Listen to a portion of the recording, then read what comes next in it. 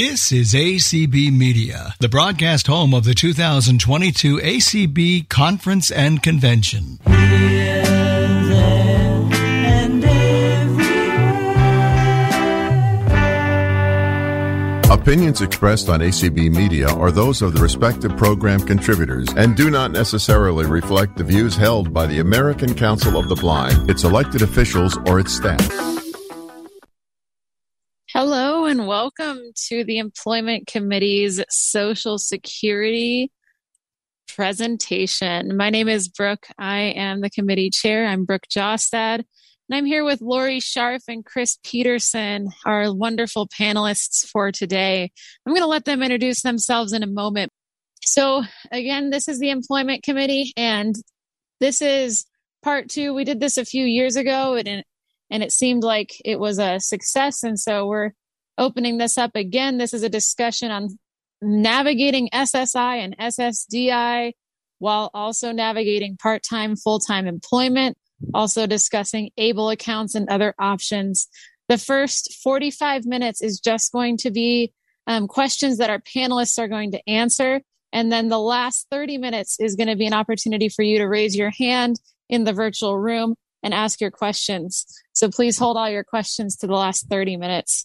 I'm going to ask Chris Peterson to go ahead and start. Introduce yourself. What do you do? And what brings you to this panel? Hi, thanks, Brooke. My name is Chris Peterson. I'm the founder and CEO of Penny Forward. We are a nonprofit organization whose mission is to help blind people navigate the complicated landscape of personal finance through education, mentoring, and mutual support. Right now, we offer self-paced online courses, members-only group chats where you can receive more hands-on coaching than you would through a self-paced online course, and access to one-to-one coaching for financial and career-related topics if you feel you need that kind of help. We do that by charging a small fee for membership. And if you're interested in finding out more about that, you can go to pennyforward.com/membership and read about how to join and also about the discount that we're offering during the convention season. I come to this panel because I'm a financial educator teaching people about how to make, manage, and grow their money. And what I hope for all of us in the blind community is for us to have a higher standard of financial health, and also for us to build wealth. And what I think building wealth is not getting rich, but being financially healthy enough to be able to take advantage of rare opportunities, weather tough times, and generously support causes that we deeply care about. And I'll turn it back to you, Brooke. Thank you, Chris. And then Lori Scharf, will you please introduce yourself, what you do, and what brought you to this panel?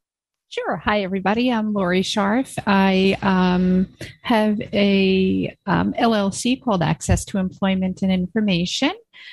And I got involved with benefits planning and work incentives and those types of things, partially through my work with the American Council of the Blind of New York when I lived in New York, as well as my activities as a social worker, and needing to understand how and why clients of mine were having issues with different situations.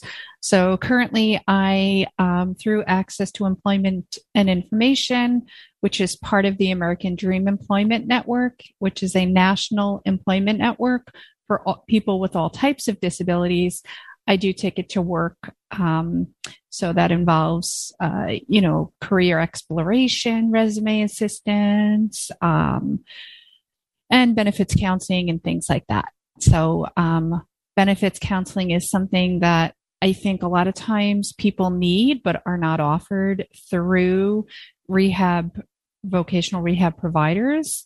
And it's definitely something that should be utilized by people to help them understand the situations they may find themselves in.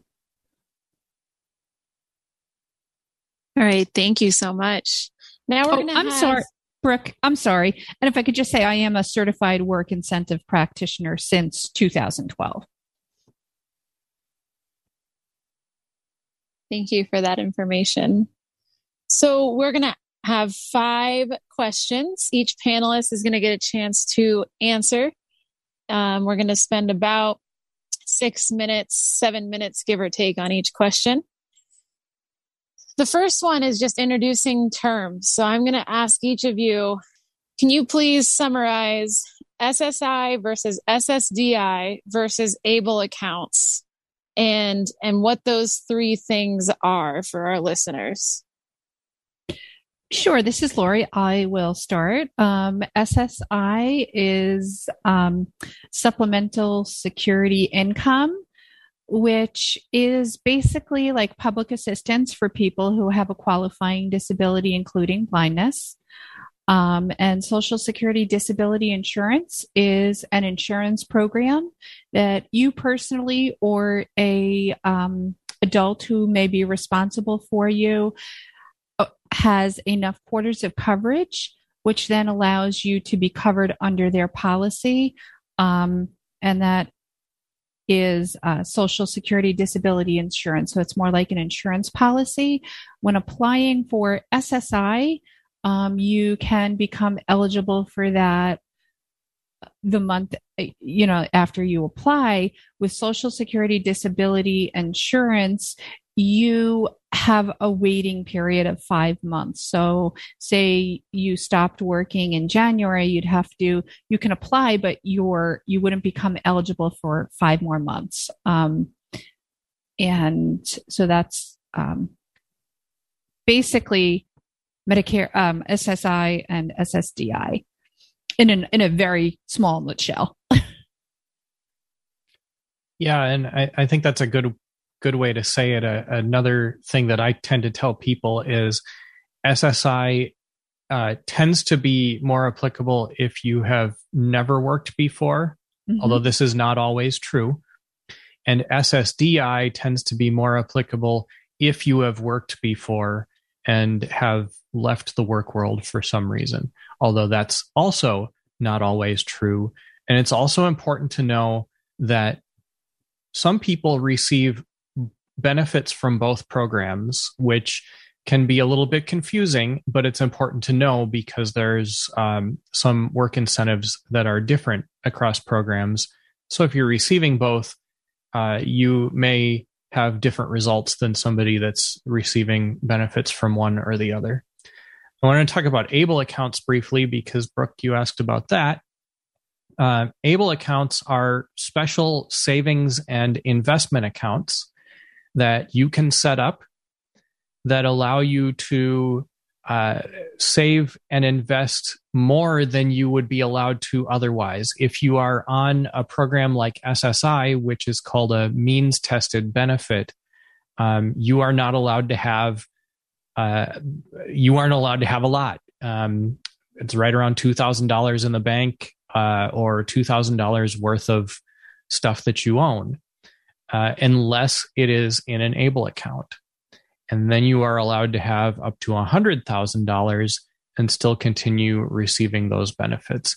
But even if you aren't receiving SSI, there are still benefits to having an ABLE account that have to do with taxes. And it's a very, very large subject to go into.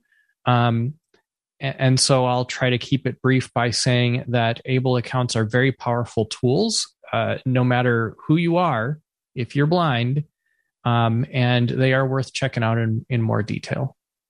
And if I could just add to that, the blindness would have occurred prior to the age of 26 right now. There is a movement to increase the age to 46, but that has not yet happened. Additionally, another protection would be that an ABLE account's asset would not be counted for purposes of Medicaid or supplemental nutrition assistance or SNAP. Thank you for that information. That's good to be aware of and not something I knew. So thank you for that. Now I'm going to give you the first case study. I am, in this scenario, unemployed. I have not been employed for a while. I'm on SSI. I also have, SSDI. I have benefits.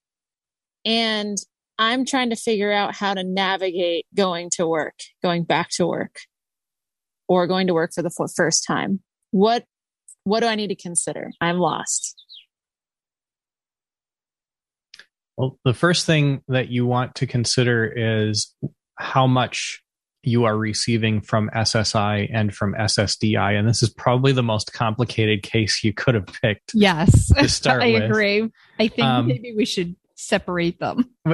Yeah. So let's take a step back and talk a little bit about SSI, because SSI is, as I said earlier, a program that's primarily aimed at people with very low incomes who have never worked before, or who have worked in a way that hasn't contributed to their Social Security disability insurance policy. And in that case, you are receiving around $800 a month. I know the amount just went up, and I'm sorry to say that the exact amount just slips my mind right at the moment. But if you start working,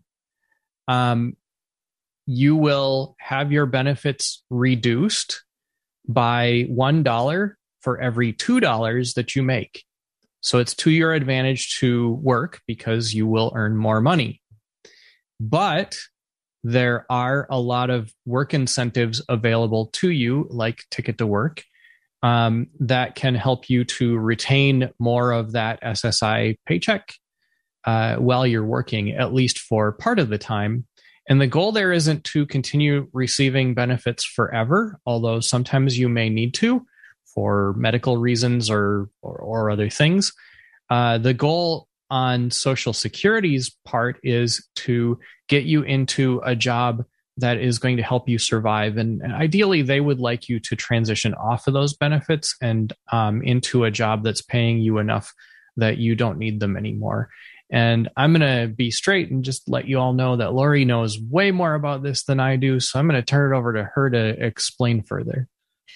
Okay, so I think you did a really good job at explaining SSI. There is basically a formula that gets used, and they look at both your earned and unearned income, as well as your assets. So before we spoke about an ABLE account, and that's one reason you could put money into an ABLE account and it wouldn't be counted when looking at your assets for SSI. So now with Social Security disability insurance, you have what's called trial work months.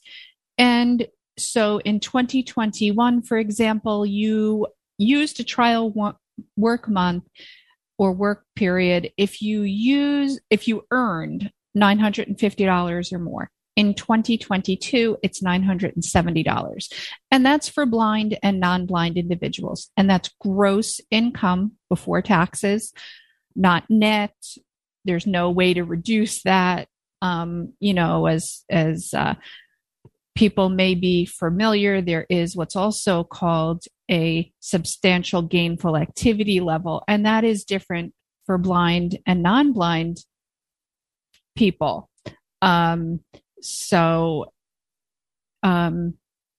is a figure that people frequently refer to is the substantial gainful activity, or SGA.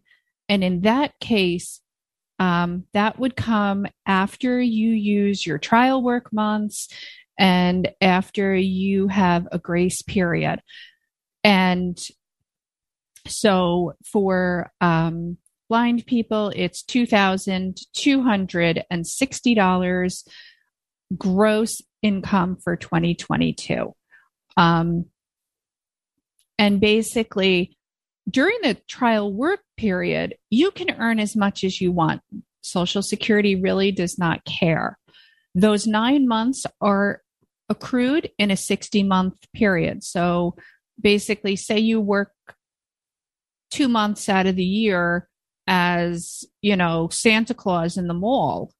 Well, if you only work 2 months and you're Santa Claus in the mall, you may not be using you may be using 2 trial work months, but those months that you're not working, they don't count.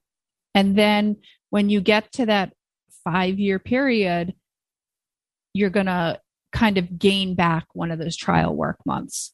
It's a little confusing. It's much easier to show people on paper.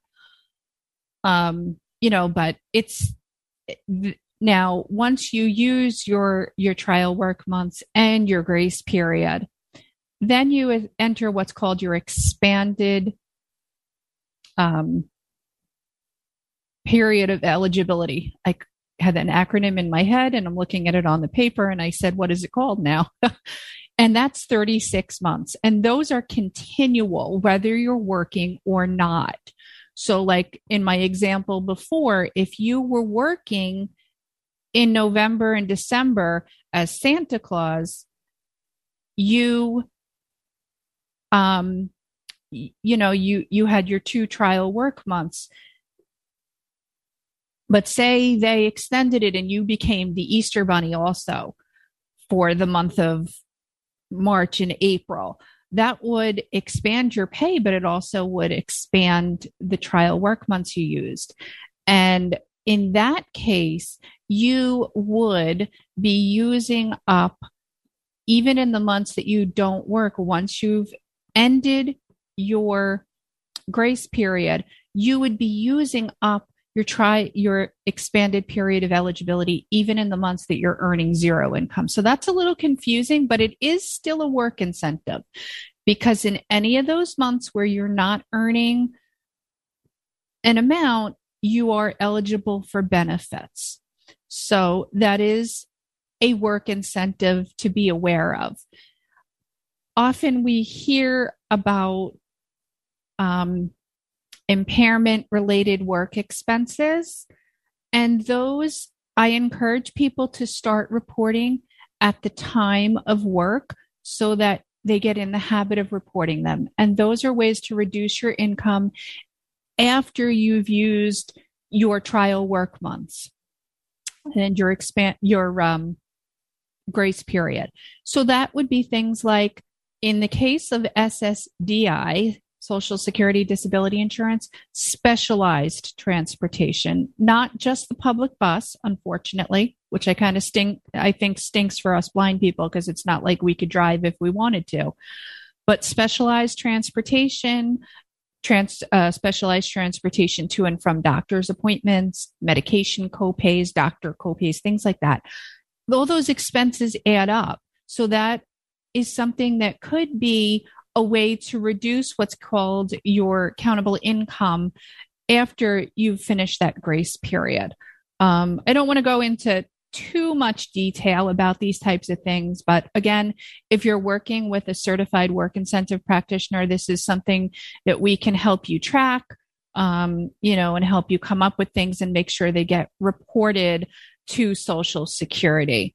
The other thing to be aware of is that there also are provisions that if you lose your cash benefits and you're working and you've finished your expanded period of eligibility, there is what's called expedited reinstatement. And that allows you to go and apply for Social Security disability again, as long as your disabling condition continues, and you apply based on the fact that you had your old disabling condition again, and you would be able to reinstate your benefits. And there is a termination point as to when you would no longer be able to do that, but it's about 5 years. So it is another way of adding some level of assurance that you would have some financial income if you were to become disabled again. Thank you. And just a quick addendum question. What is what are the steps to get connected with a work incentive program specialist? Individuals can request to meet with a work incentive practitioner through their vocational rehabilitation agency. Also, employment networks very often have, most of them have certified work incentive practitioners. So it is definitely something that can be requested. Unfortunately, it's very sad that it's not a required service. So it doesn't have to be provided, which I think really does the client a disservice in a lot of ways. And I also can give my contact information at the end. Okay. All right. So the next scenario is related to, I'm working part-time. I'm working 10 hours a week, 10 to 20 hours a week as Santa Claus, as well as a food service worker. I've received some reduced benefits as a result, but I'm considering taking the plunge into full-time work. I got offered a Easter Bunny gig that's going to really put me over the edge, and I'm going to be at 40 hours. How do I navigate that in terms of benefits? So, Chris, would you like to discuss this a little? Only because or I'm not sure if you want me to do it or not, because it would really, it could apply to SSI and SSDI, but if you want to take the SSI part. Yeah. So let's talk about SSI first of all. If all you've been receiving is SSI up to this point, then your benefits are going to be reduced again by $1 for every $2 you make.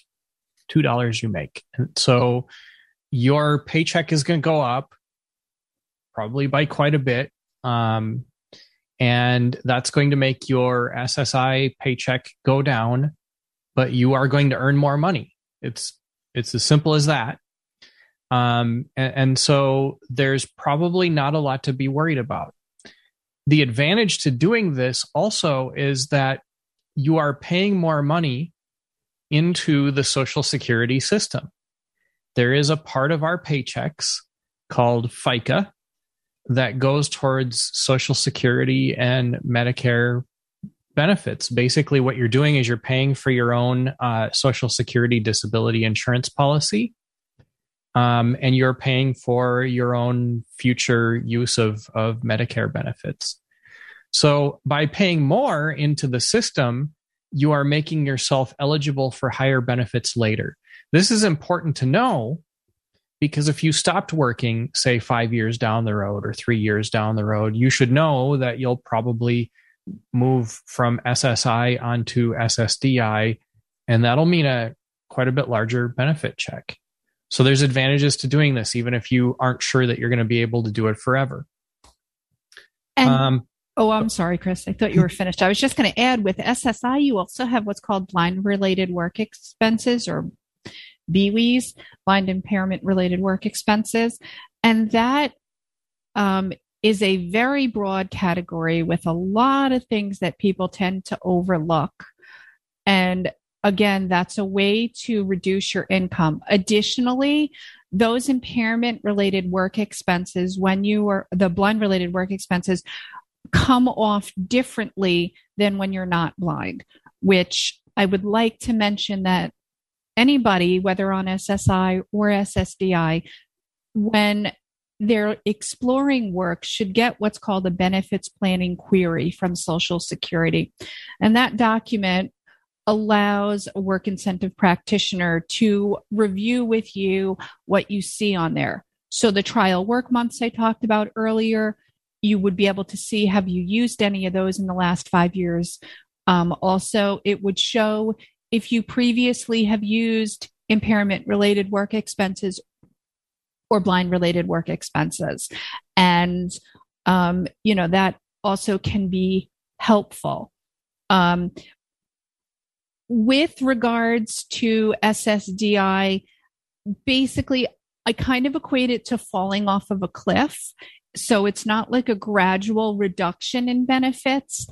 It's more either you're on benefits or you're off benefits. And really, this falls into a lot of you as the individual who's working, reporting your income by the 10th of the month after you earn it. And it's gross income again for both SSI and SSDI. And the more you report those earnings on time, the better it is for you as the person, because Social Security sees that you're earning it. Also, when Chris was mentioning before about SSI and working, okay, so you're a young adult, you're 16 years old, and you do a nice gig earning some money. SSDI, when you're 30 years or younger, has a less, you have to have less quarters of coverage, basically, to become eligible for SSDI. So very often I am finding young adults now who, because they've taken work experience through rehab or they have found employment on their own over the summer, they are quickly becoming eligible for SSDI and SSI. So, that is something to keep in mind, and they are building their retirement, which is so nice to see. Yeah. And I just want to mention, to add to that, I know that this topic seems very complicated, and it is, and it's great that we have people like Lori that you can work with to untangle it for yourself. And I would really encourage people to do that for their own situation, because everybody's situation is unique, and having another pair of eyes looking at your situation is going to help you find those things that you're eligible for that you may not notice on your own. However, if you want to read more about this, there's something called the Red Book that's published by the Social Security Administration. It's online, and the URL is complicated enough that I don't want to give it here. But if you simply Google Social Security Red Book, it's going to pop up right at the top of your search results. It is pretty easy to read and very well organized, and covers these cases kind of in the same way we're covering them here, where it explains pretty well what happens if you're getting SSI only and what kinds of work incentives are available to you, what happens if you are getting both, or what happens if you are getting just SSDI, and what kinds of work incentives are available to you. And it covers this topic of blind work expenses and impairment-related work expenses pretty well, and even gives you some examples of ways you can use them.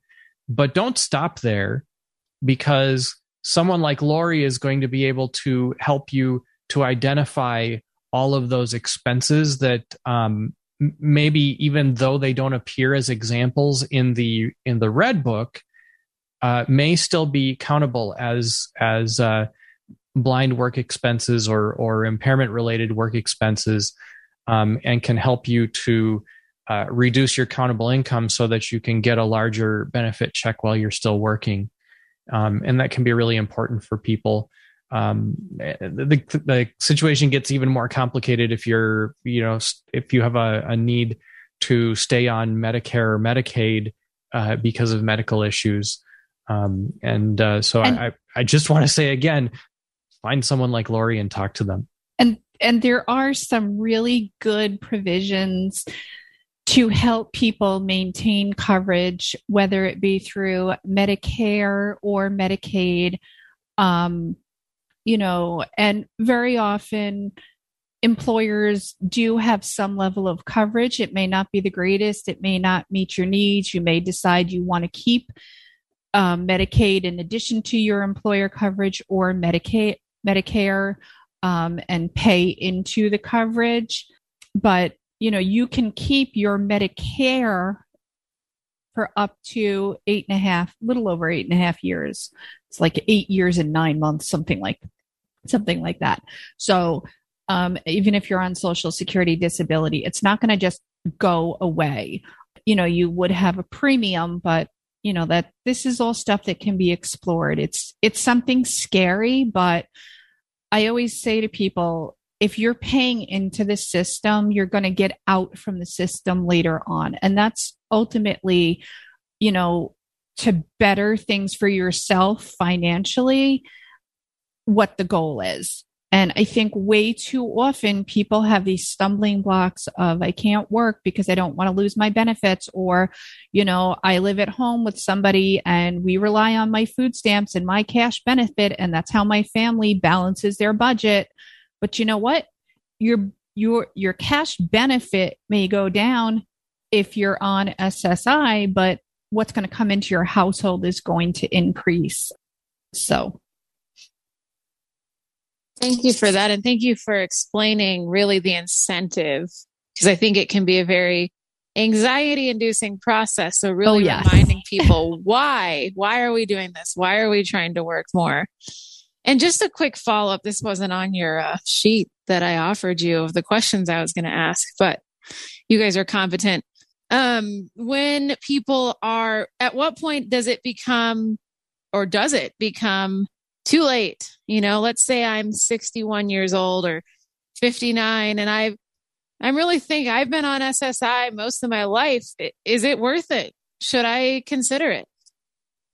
It's totally worth it.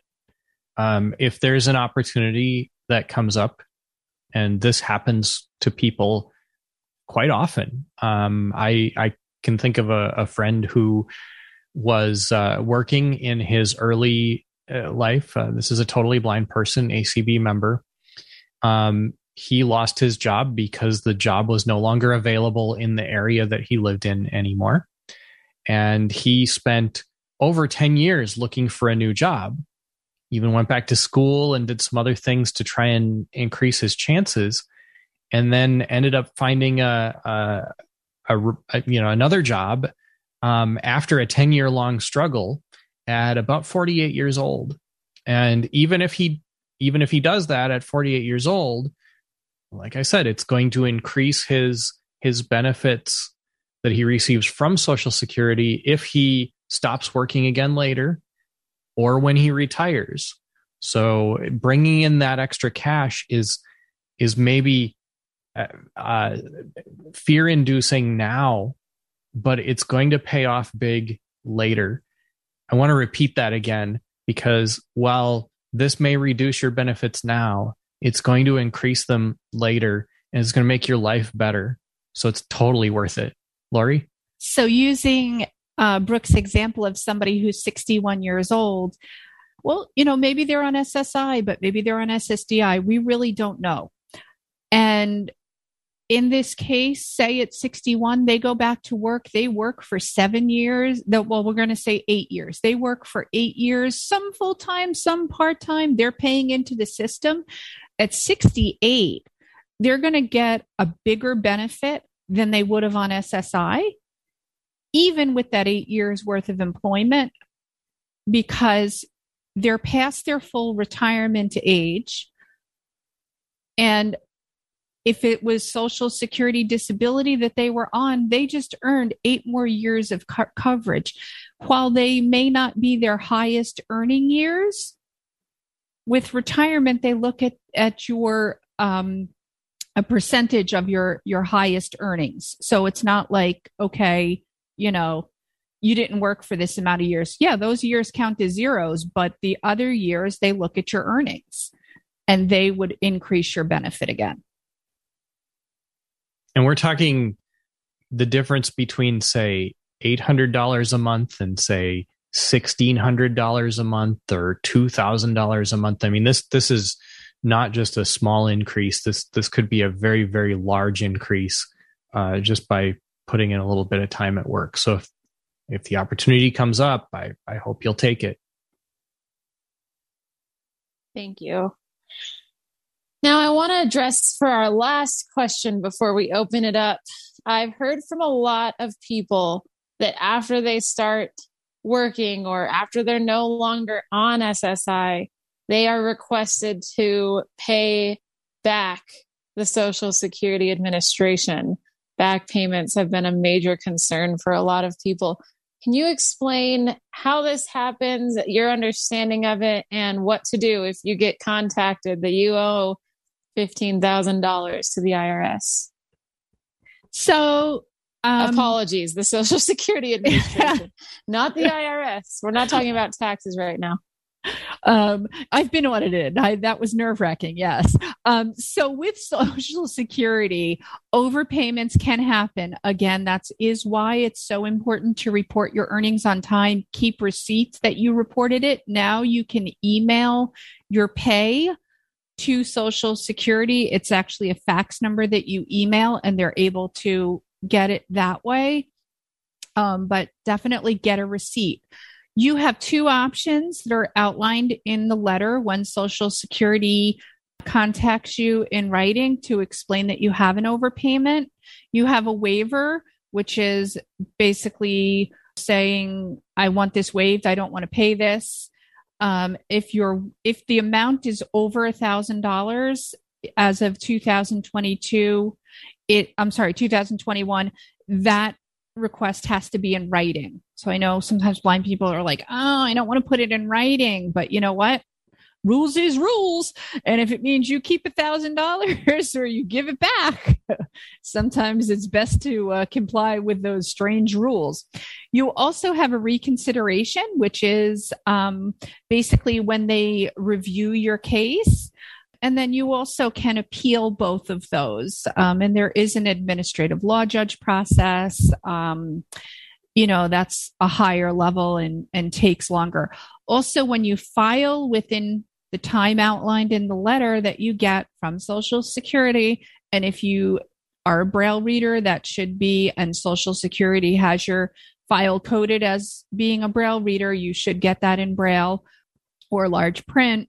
You have a certain amount of time, and as long as you file within that amount of time, your benefits should continue without them taking anything out. That also, if you are working and earning well above or something like that, you may be also incurring further overpayment in that situation. So again, it is important to work with a benefits counselor or consult with somebody that actually knows things. I would like to say, don't look for those things that websites that say disability secrets. And I'm sorry, if I see a website like that, that's fishy. Don't believe anything you read there. Really reach out to a certified practitioner who can help you kind of navigate these types of things. I don't have much to add to that except to say that this happened to me when I started working. I was on Social Security from about 1996 until 2002. And during that time, I was in college and I worked part-time some of the time. Some of that was just a part-time job, and some of that was college work experience. And it was very simple to ask for a reassessment. I went into the Social Security office, gave them all of the records that I had, and it's incredibly important to keep good records. I was not very good at this when I was young, but I fortunately did have at least enough that I was able to get my overpayment reduced to something manageable for me at the time. So, keep good records, bring them in, mail them in, whatever you got to do, but at least ask, because it can be reduced, if not waived entirely. And like Lori said, and like I keep saying, find someone like Lori to help you. It makes it a lot easier. The other thing I would just like to add is, record keeping really is so essential. And you really can do yourself a service, not only in this area, but in other areas of your life when it comes to keeping good records. You also should, really not ignore things. I know sometimes people can get nervous and they're overwhelmed and they don't know what to do. It is important to really take action and be proactive. And, that's also being responsible. I did want to also mention, with regards to SSI specifically, there is for students 22 and under a special work incentive that is really beneficial to students. And it's the student earned income. Earned income. Student earned income. Yep. Mm-hmm. Yeah. And that is really, really beneficial. And I find a lot of students may overlook that or not even apply for SSI because they think if they're going to work as a paid internship, it may not be worth it, but it really is, because again, you do two or three summers, you've got maybe 4 work credits throughout the school year and the internships. And at 22, you may become eligible for SSDI, which brings a whole other level. So it's really confusing and very complex, but it is important to be aware of these little things that can be helpful. Another thing that Lori told me before the call is that a very large percentage of blind people that are receiving Social Security benefits aren't recognized as blind by the Social Security Administration just because their file is coded wrong. And that can hurt you because there are extra incentives available to people who are blind that are different from people with other types of disabilities. So it's important to make sure that the Social Security Administration knows that you're blind. And that is something that getting that benefits plan inquiry, it does say that right on there. So that, that is another reason to get one of those. And unfortunately, last time I checked, which is about a year and a half ago, those were not available in accessible formats. So that would come to you in print.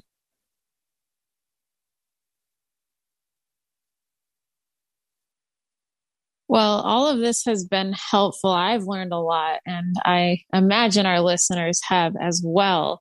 And so now I would like to open it up for people to ask questions. I'm going to close us out of the question and answer at 5 minutes until we are ready to end. So that would be 3:10.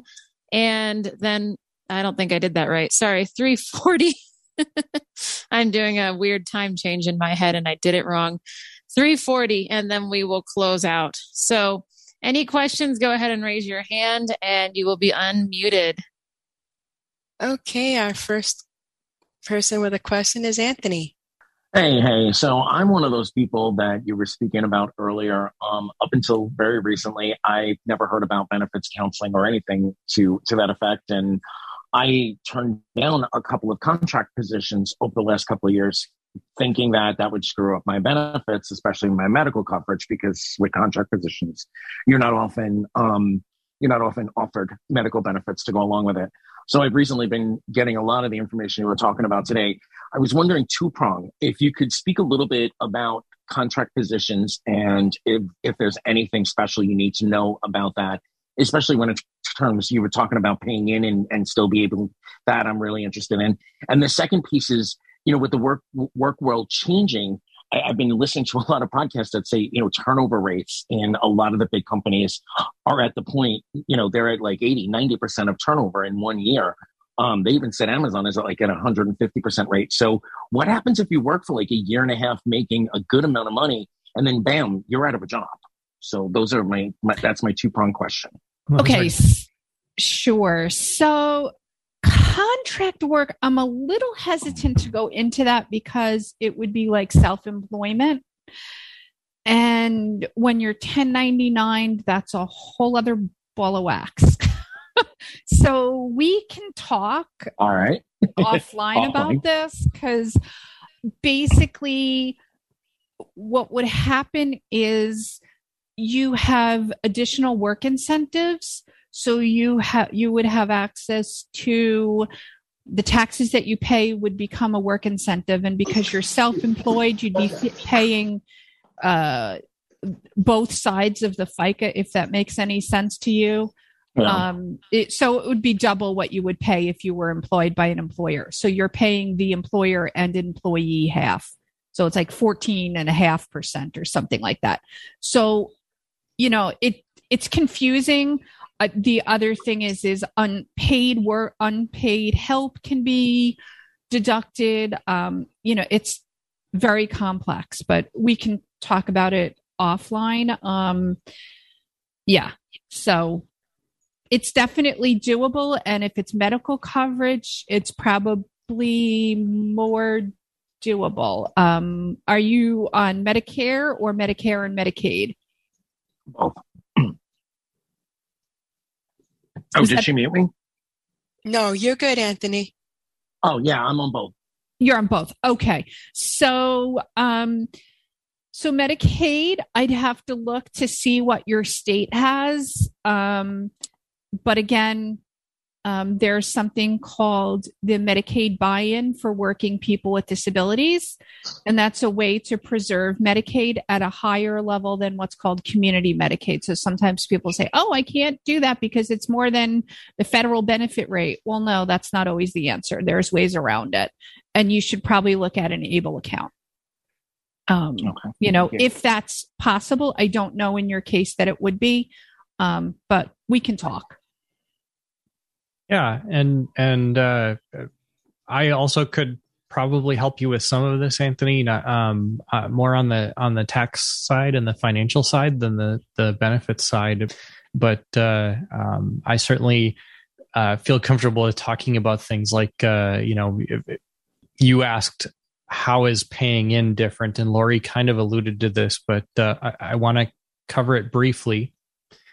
When you work for a company as an employee, not as a contractor, the company pays payroll taxes, and you also pay taxes out of your own paycheck. So some of those payroll taxes go towards FICA, which, as I said earlier, is what pays for Social Security and Medicare. If you're a contractor, the company that you work for doesn't pay any payroll taxes, which is why Lori said you end up paying the employer's side. So as a contractor, you pay more in taxes, but you are still paying into the system. So all of the things we said about it being worth it to work because it'll increase your benefits later if you leave the working world, all of those things are still true. It's just how you manage them that ends up working differently as a contractor. Thank you. Okay, next we'll go to Rosanna. Chris, I had a similar situation to what you did. I was out of work for a very long time. I did work in different places, and then I was unemployed and on SSD for, oh my gosh, I guess it's been a very long time now, maybe 15 years. And I'm 65 and I am going back to work starting Monday. And while I'm excited about going back to work, I am kind of nervous about the situation because I am that 65 age. And if I were to work, let's say another 5 years, and then I'll be 70, I'm not going to be able to get SSD at 70. What happens? Does it just melt into Social Security? Am I going to get less? What's going to happen then? Rosanna, it's a great question. I hope that you'll take the time to email me. Brooke, am I allowed to give out a business email address? You can. Okay. It's real easy. It's Chris, CHRIS, okay, at pennyforward.com. Pennyforward.com. Okay. Yes. There's an interesting, Lori may know more about this than I do, but there's an interesting provision of how they calculate your retirement benefits. That if you're working after age 65, they calculate based on your working years that started at age 65. Jim Gashel and Mark Maurer at the NFB wrote an interesting article about this, and I can send it to you. But the short answer to your question is that no, it's not all going to melt away. When you stop working or at age 70, you can start collecting Social Security retirement benefits. And those benefits will be higher because you worked. And almost certainly they will be higher than what you are receiving now before you go to work. And Lori, do you have anything to add to that? I, first of all, want to say, can you send me that article too? Certainly can. Secondly, basically, when you working at age 70, you definitely would be past your full retirement age, which would increase your Social Security by 6%.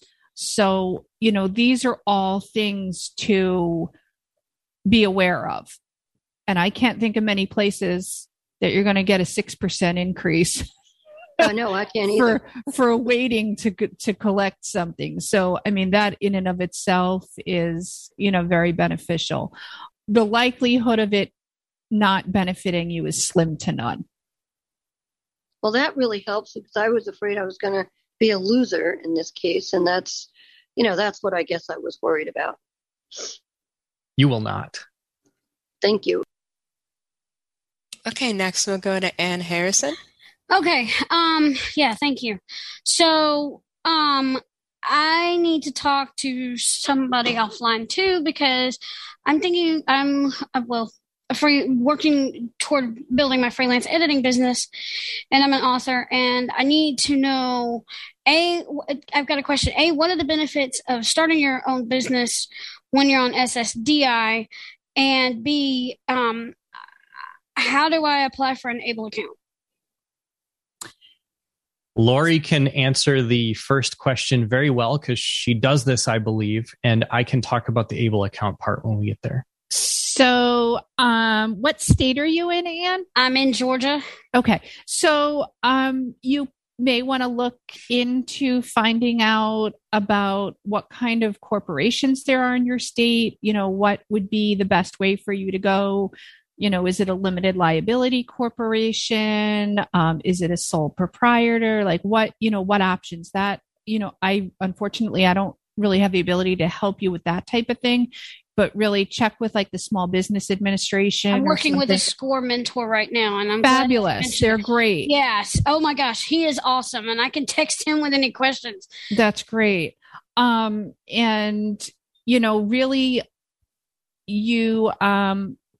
you may want to request, are you working through VR at all? Yes. Actually, I started a new case with them, but they're really short-staffed right now. And I definitely want to talk to my counselor about this kind of stuff too. Mm-hmm. So you may want to request benefits planning counseling so that you can come up with, like what expenses. And again, it's going to depend on, is it better for you to have a corporation and draw a salary from the corporation, or is it better for you to have a corporation and, I'm not wording this right, but sole proprietorship versus a right and LLC.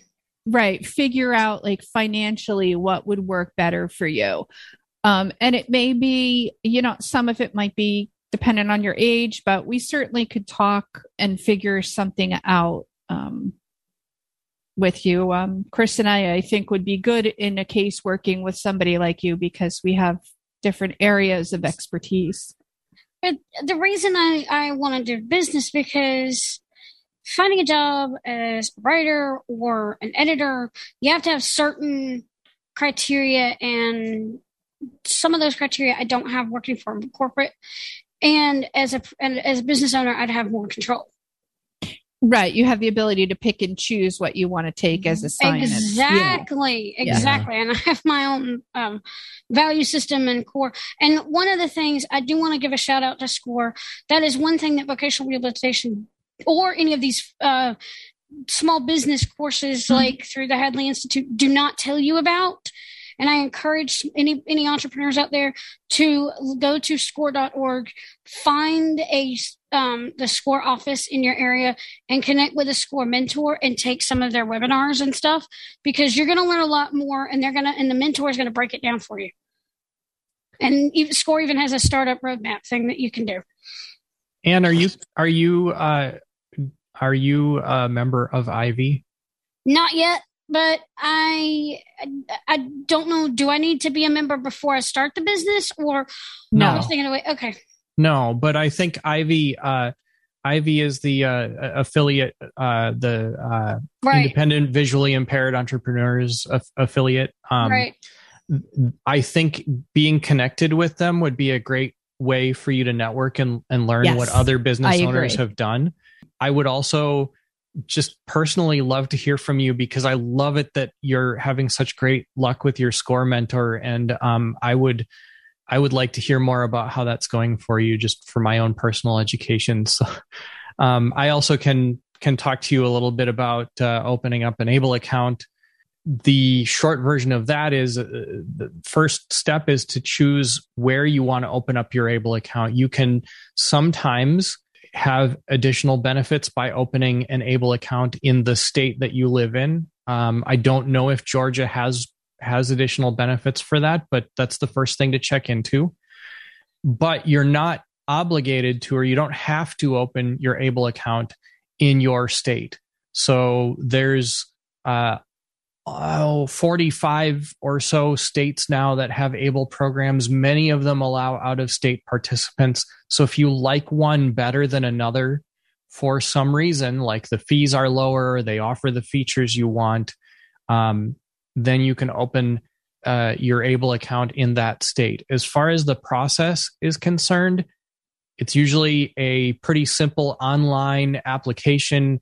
If you've ever opened up a checking account or a savings account online, it's going to be a pretty familiar process to you. I've never done it online. I've tried to do it over the phone, but I've never done it online. Okay. It's a little easier because they've really worked hard at making it a streamlined online process. But you can go to Able National Resource Center, and there they list all the different states and the different Able programs.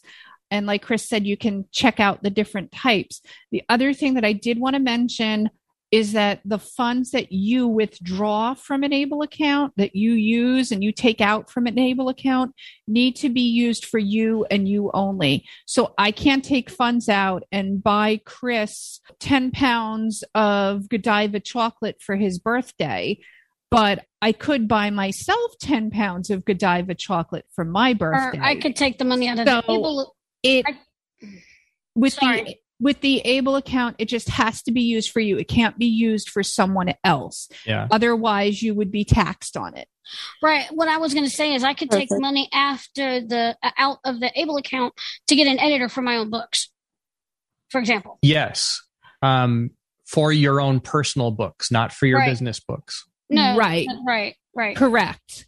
Yeah. Right. But the other side of that is, you'd really also have to look at, is it better financially to reduce the assets of the business? Yeah. So that's one of those tough things. One. It is.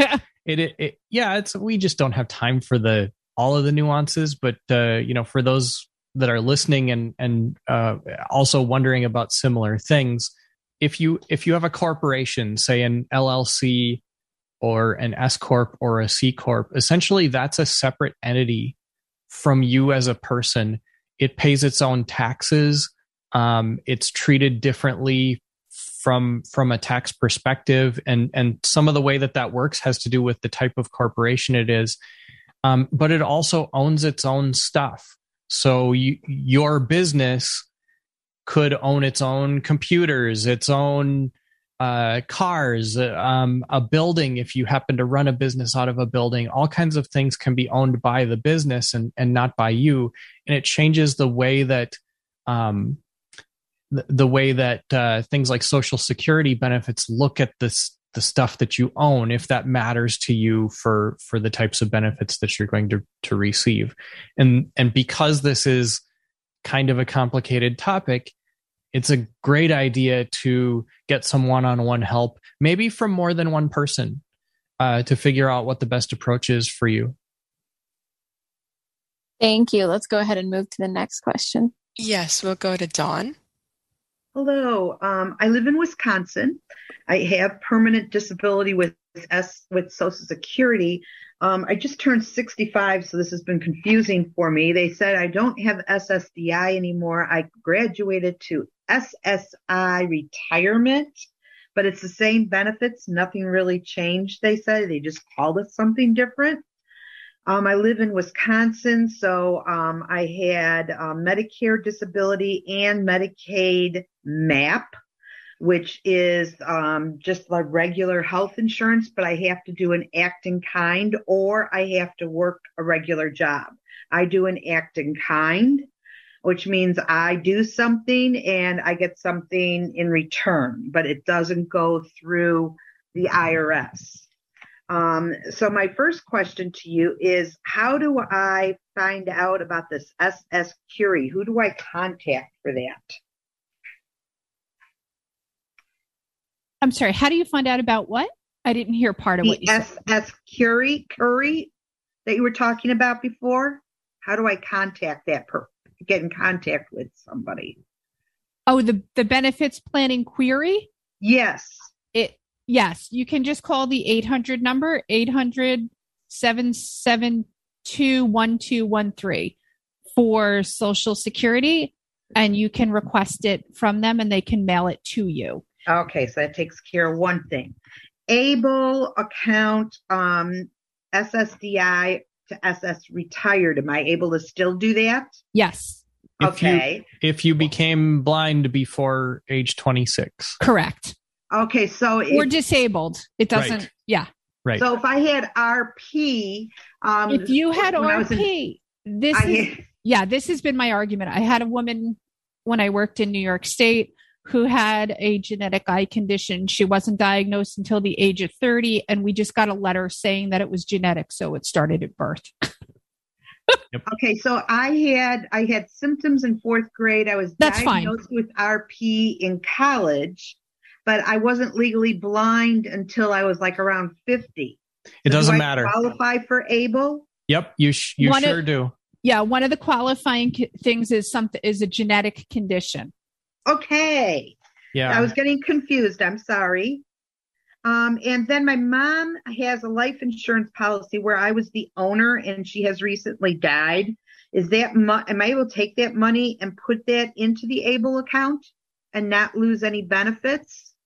Depends on how big the Social Security or how big the insurance policy is. Not much. It's like $3,000-$4,000. Yeah, that you'd be fine with that because there is an annual limit. Yep. As to how much you can put in. Do you know about how much the annual limit is? Is it under 10,000? No, it's more than that. 16. Yeah. 16,000. And for those who are listening, if you're self-employed, there are ways to add more to an ABLE account. Right. Okay. And then the other question is, it says that you must use it for your own self. So right. That means I could take money out for eyeglasses because I have to get special eyeglasses. Can I use it because I use my Seeing Eye Dog for myself and they allow me to make those deductions with Food Share? Am I able to get money out for my Seeing Eye Dog for her insurance, for her doctor appointments, food, and so and That's a good question. You can take money out of an ABLE account for food for yourself. So the answer is yes. I would assume yes, but I'd have to. Yeah. I mean, if Chris is saying yes, he probably knows. But yeah, the answer is yes. Basically, it's because a service animal is considered to be the extension, a medical device. Yeah, it's an extension of you. I wasn't sure, so I wasn't going to say without checking, but yeah, that makes sense. When you have Food Share, you can only spend that money on food. So I'm assuming that this account will pick up the money for the non-food items. Yep. Yes. When I go shopping. Yep. And then it says it will take care of travel. Does that have to be for like ACB seminars, or can it be like if I want to go visit my sister in Chicago, will it pick up those expenses? You could use it for those, yes, because it's for yourself. It's not for your sister to travel and come and see you. It's for you to go travel and see your sister for your well-being. Yeah. Wow. Now here's like picking up all the extra money that I've had no place to be able to use it. So I guess with my mom dying, I could sit there and say, Mom, you just gave me a little bit more money to make my life a little better. That's right. Now here's an interesting nuance to this. If you have a family and you one, transportation is one of the categories that's a qualified disability expense. So if you were to say purchase a car, and that car was driven by somebody that lived with you and was used part of the time to drive you around, it doesn't need to be an adapted car or anything like that. The current thinking by the Able National Resource Center is that qualifies as a qualified disability expense. The only time that it would not is if you bought a car for your sister that lives in a different city and is never going to drive you around in that car, or might only when you visit her for, 2 weeks out of the year. Thank you. We have time for one more very quick question.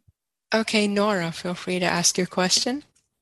Yeah, please. I'm from Phoenix, Arizona, and my question is, well, first of all, I'm on disability insurance because of my extra disabilities, not just blindness. But when my parents retired, I was able to get SSDI instead of staying with SSI, and yes, yeah, that works. And but what happens if I go to work and my parents are still alive? Will I still get SSDI the same way? That would depend on, what you were earning work-wise and the trial work months that I spoke about earlier. Depending on a couple of different factors, if you were to go off of Social Security disability benefits, your age would come into play and things like that. So that's something that you may want to explore, because if you're over 30, I'm sorry, are you? Yeah, I'm 59, 5'9". Okay. So yeah, in that case, if you were to go to work, you probably would go back on SSI, because you would then have a work record of your own, but you wouldn't have enough work quarters of your own to be eligible for Social Security disability based on your age. Right. And also, if my parents die, then I would get back on SSI because I'm under their, Your benefits actually would switch to survivor's benefits. Right. Thank you. Thank you. That's all our questions. We got through all of them? Yes, ma'am. Wow. Nice. Okay. So in the last few minutes, I'd just like to thank everyone for coming. I'd like to provide a little bit of information. So again, this is the ACB Employment Committee. You can reach me, the committee chair, with any follow-up questions, information about our committee, etc., at Brooke with an E, BROOKE _ Jostad, J as in Juliet, O as in Oscar, S as in Sierra, T as in Tango, A, D as in Delta, at Comcast.net. You can also find us on the Employment Committee website. We also have a podcast called Let's Get to Work. You can find that wherever you get your podcasts. And I would like to give Lori Scharf an opportunity to give her contact info if she is interested in this. Sure. I'm going to give you my Gmail account, which I use for business and personal. So it's my first and last name at gmail.com. So it's LORI, S as in Sam, C, H as in Harry, AR, F as in Frank, F as in Frank, at gmail.com. Perfect. Thank you. And then Chris, if you want to go ahead and provide your information one more time. Yeah, thank you. So you can reach me a few different ways. Chris, CHRIS, at pennyforward.com, or through our 800 number, which is 888-332-5558. And if you missed any of that, you can find all of our contact information at pennyforward.com. And as a closing remark, I just want to reiterate that it's not too late for you. Whatever stage of life you are in, whatever situation you are in, there is support that can help you navigate this that can be seemingly very complex situation of SSI, SSDI, ABLE accounts, incentives, ticket to work, all of the things that we've touched on today. There is support. Please reach out. Don't try to navigate it alone. That can often lead to discouragement and then work discouragement, which a lot of people know can last for a long time and breed in your head into thinking that you can't achieve the things you want to achieve. So reach out, get support. Thank you all for joining, for hearing. Thank you to our panelists for all the wonderful information you've provided. Thank you. Enjoy the rest of convention. You'll see the employment committee. We have a couple other presentations. And again, please listen to our podcast and reach out with any questions.